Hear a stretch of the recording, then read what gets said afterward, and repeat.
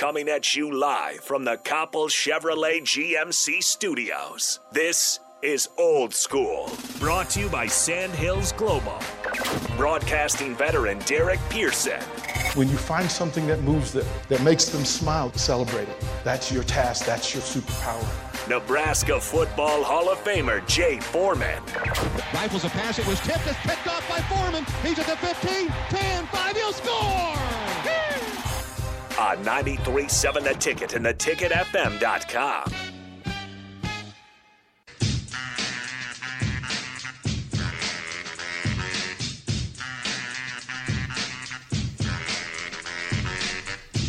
Welcome into hour number 2 on Old School right here on 93.7 The Ticket, theticketfm.com. Join us on Facebook, YouTube, Twitch, and Twitter.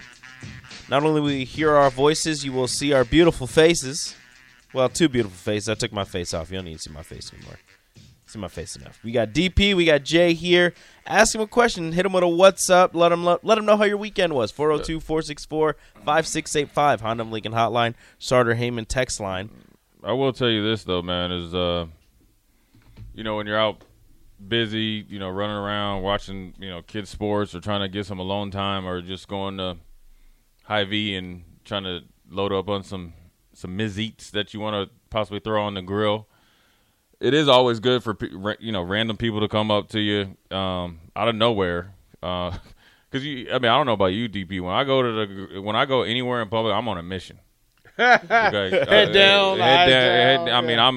It goes as I'm walking in the Hy-Vee. It's game time. Like, I'm not there to play games. I'm not. You get what I'm saying? Yeah.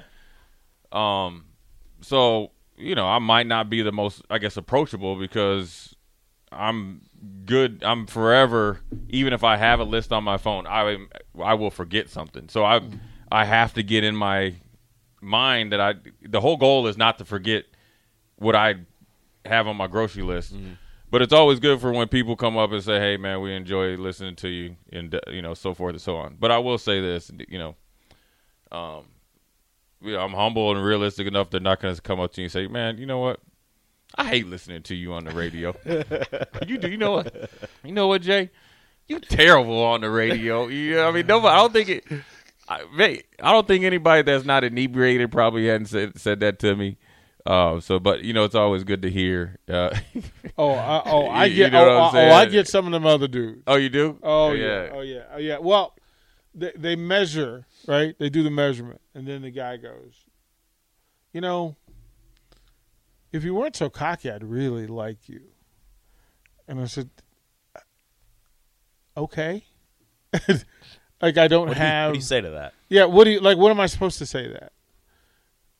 Like, if you were less cocky. And I'm like, well, I only talk about what I know. I guess we'll never know. So you can say, you know what, I'll work on it. Thank you very much. Yeah, like I don't know what to say to that. And so I usually let it pass. Women are generally positive. Yeah. Like it's positive. It's no different that if I had to give advice to these high school kids out there in any sport, and I have given advice to them. The best thing you could do while you're getting recruited is to practice being humble. And the reason why is when you play sports long enough, and if you really give yourself to the sport and you play hard, you know what I mean? In order to really go out there, the humbling's coming. Yeah, the sport is going to humble you. Or somebody else is going to humble you, okay? When I think Orlando Pace hit me when I ran on a blitz and I forgot to see him out the corner of my eye, and I got ejected, to the other side of the line of scrimmage. I got humbled, and so that's the best advice I could, I always try to operate under, and I would give advice to kids and parents and everybody else. Just look, man, life is short. Especially football. Football is such a small part of it. Will be a small part of your life because Peyton Manning, Barry Sanders, and I wouldn't even say Peyton Manning got to retire on his own terms because I bet you Peyton Manning would have liked to retire throwing for 5,000 yards and having 3,000-yard receivers versus working diligently to come back from a really, really bad neck injury and just kind of arm being not nearly what he's used to. But Barry Sanders definitely went out at the top of his game. Tom Brady did for about 3 months. And whoever else did. The game of football generally retired. Jim Brown is the icon for leaving on your terms. But football will forever retire you.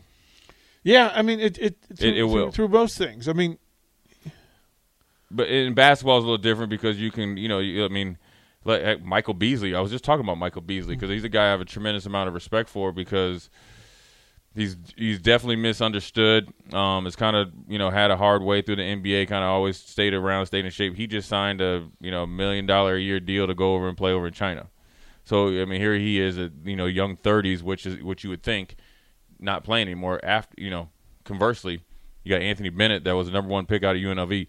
Nobody knows where he's at, right? So, basketball you can hang around a little bit. Football is a very, very humbling sport because it just takes – one little bad move or one person, running the wrong way, and then next thing you know, you're with a reality check. Yeah, I mean, each sport. I mean, boxing is brutal, right? That knockout this weekend, though, man. That over. Shot. I mean, hey, sniper shot. Night, George. But dog, he hit him. He was out on contact. Yeah. So the only thing that could probably wake him up was when he hit the canvas. Like, oh, I'm up. Yeah. Well, I mean, he's still. Boxing is a great humbler. MMA. We were talking about Felice Herrig and Carolina battling Saturday night, and this was the last great chance for both of them. Felice got beat, tapped out. She took her gloves and put them in the middle of the octagon and said, "Thank you. This is my last one." Like that sport retires you. Sport retires you. Baseball. Where pitchers reach a point where they just know that the ball moves differently. That's when it's time to go. When a pitch that you normally would hit 415 feet doesn't travel, it's time. Or you're missing pitches that you haven't missed before, or the legs in basketball. Right, legs is what tells you when it's time to give up the round ball. Right, everybody. I mean, a shooter can shoot, at the age of 60. It's the legs that that do that for you. I don't know. For a lot of people, the humbling comes, as I said, 93% of high school students don't play in college. That humbling happens early. That I'm not good enough to go to the next level, and then the humbling at the next level because it's a separation. Are you D3, D2, D1, Power 5? NBA caliber. Then it's getting elites at a training camp, and you realize that, wait a minute, I can't move this 315-pound dude like I can normally move 300-pounders. Yeah, it's always a stepping stone. There's always somebody out there just as good or better. That's why it's so important that, where you have good coaching at an early age, which leads into good coaching at the high school level. What is good coaching, Jay? We were coaching. I mean, you got to coach for the right reasons. I mean, I I was on a panel this weekend and asked that very What is good coaching? What is good coaching? Well, first of all, nobody. If you're at the youth level, there's no distinction. There's no coaching ranking. So, number one, you got to be the best coach that you can be. Number two, you got to be able to, at a certain age, articulate a clear message to kids that's truthful. Number three, which is probably number one, you're not in the position to sit there and think that you need to be playing mental mind games with a young kid. Right. There's too many coaches that do that. Negative mental mind games. The positive ones are and it's different. Are you challenging a kid because you know he or she can do something, and you can push, and you're holding them to a standard that they aren't used to being held to because you want the best thing for them? Mm-hmm. Or are you pushing? I call it pushing the goal line, and every time that it comes to a particular kid, you're changing the rules and regulations based on if the kid is as good as your kid or just whatever the reasons are. That's not coaching. That's just essentially being petty and playing mind games with a young kid. And then there's a lot of coaches that are at the next level, which would be high school, that try to dictate what kids do in order to get better. If you're not here doing this and you're, say you're going out to see DP as a wide receiver coach or Barry as a quarterback coach, I control whether you get a scholarship or not. That's not coaching. Mm-hmm. That's something else. That's something else. Yeah. So to me, it's very simple. What's really mixed is what's really kind of got clear or muddy things up is the amount of teams and options out there, because you just spread. There's so many club teams X, Y, and Z, and then also the amount of power that these guys have made up in their mind that they do, and that's part of how they get a team. That's how part of they keep a team, and that's how part of that they sometimes they do it. And it's just you see. I've been coached by dudes that coach for the wrong reason. I've seen dudes that don't coach for the right reasons, and I was fortunate enough to grow up and be around coaches that always wanted to coach for the right reasons. So I was able to. I never knew anything for a while, but then once you see something distinctly different, and you kind of like, voice it or talk about it, amongst players or just talk about different. It's easy to spot. And I'll tell you, the ones that are really savvy at it can kind of smoke screen you on this subject, knowing that eventually this one's going to come up. And sometimes this one over here, which was not for all the right reasons, doesn't come up when it's too late. And that doesn't necessarily mean, you can be a good dude but a bad coach. Mm-hmm. Oh, you can be a great dude and coach for the wrong reasons. You get what I'm saying? We were talking. So this weekend's book, they were all coaches, right? And the reason why I just get off totally on being in these circles is that the conversations leading up to book releases are coaches trying to get better, right? And you have 17 coaches all challenging what you're sharing, what you do well, and then you're highlighting what you do poorly so somebody can help you get better at it. And we recognize this. That everybody that coaches either to replace the bad coach they had or to emulate the good coach they had. Right. And then you have to pay attention to which version that is, because that tells you what kind of coach you're going to be. Right. But the other thing is that every coach is an accumulation of all the coaches in their lives. Yeah, right? Yeah. Right? You coach in the voice of I've had some coaches that weren't the best. Heck, Greg Williams was my head coach, and I didn't really mind him after I understood him. I had some position coaches that were suspect at best. I had some position coaches and defensive coordinators that are really good. I've had position coaches that were horrible coaches and people when they coached me, but then somehow they've been humbled, and then they end up being pretty good coaches. My high school running back coach. For the first 2 years was my algebra teacher. Now, and he wasn't that dude. Right. And then, I don't know if you remember Reggie Harrison from the Steelers. Blocked punt in the Super Bowl against Dallas. Also went to my high school. Right. He came back and saved my career. He came back and said, okay, listen, Mr. Algebra teacher, I don't know what you have against that dude, but that's the best running back you have. Right. He was the one that pulled me from scout team to starter.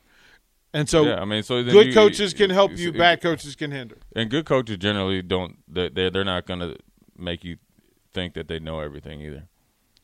I always tell my kids, I ain't Phil Jackson. I ain't trying to be Phil Jackson. I'm just trying to do the best I can.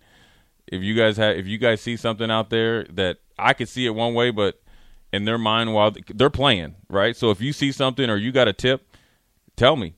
Isn't that the kind of part of the definition of a because a great coach? Because I want them to have some ownership too, in the sense of if they think right. If they, I remember this like it was yesterday. We were playing in our last fall winter tournament. It was weird because we went through pool play, we were undefeated, then went through bracket play, and we pretty much won the tournament. But there was a team that was from out of town. That one of their teams that they were supposed to play didn't show up, so they need another game. So it's our last game of essentially with this team. So it's actually more magnified. We already knew the championship, so I kind of held the medals. They didn't know, but who wants to end the game or end your 8th grade fall winter on a loss? We're playing 6 games. This team only played 4, And they were from Des Moines. You know, I knew they were going to be tough because I just watched them. And I'll never forget, we were kind of playing sometimes we come out and see just to field teams out. We'll switch everything, kind of like a little bit of matchup zone, kind of like a floating man, so we don't get in foul trouble. And I was like, oh, our legs are gone. Okay, so we got to slow the pace of this game down because we going bucket for bucket, and that ain't how it's usually supposed to go down. So we threw a little kind of zone out of a timeout, and it was only reason we did it. A kid named Christian, he's like, Coach, he's like, my legs are dead. I can't hold. I call it holding point. He's like, I'm not holding a point right now. He's like, we need a little reprieve. He's like, I need to be off the ball on the backside of. He's like, let's just run a zone or something. I mean, that's the conversation that we're having with a 14-year-old, because I want him to be able to, at this age, to articulate to a coach if he's feeling something, you know, or if they a lot of kids, contrary to the belief out there, like. Right now it's summer basketball, but it's actually baseball season. So if you have baseball, that comes first. So I always tell the kids, if you're tired, if you played 6 games of baseball and we got practice on Tuesday and you're dead, tell me. Okay, if you tell me, then you're not gonna. You're not getting. I'm not going to penalize you for excellence that you did in another sport. Right. We'll figure out a different way to practice. Yeah. The only time I'm going to get upset is if I get an email from your mom or something the day after practice. Or you didn't tell me. Or, yeah, well, since you didn't tell me. Right. So, that's where it just comes, and that's where I've tried to grow and learn. I love, people always ask why you coach basketball, because you can go find 6, 7, 8 people to try to emulate, just say Steph Curry or somebody, Giannis or somebody like that, versus trying to find 22 kids that want to play football with the right mindset. We'll throw it to break, but I want you to give us this answer when you come back. Why don't you coach football? Don't give that answer yet. We'll get that when we come back. You're listening to Old School with DP and J. Download the mobile app and listen wherever you are on 93.7 The Ticket and theticketfm.com.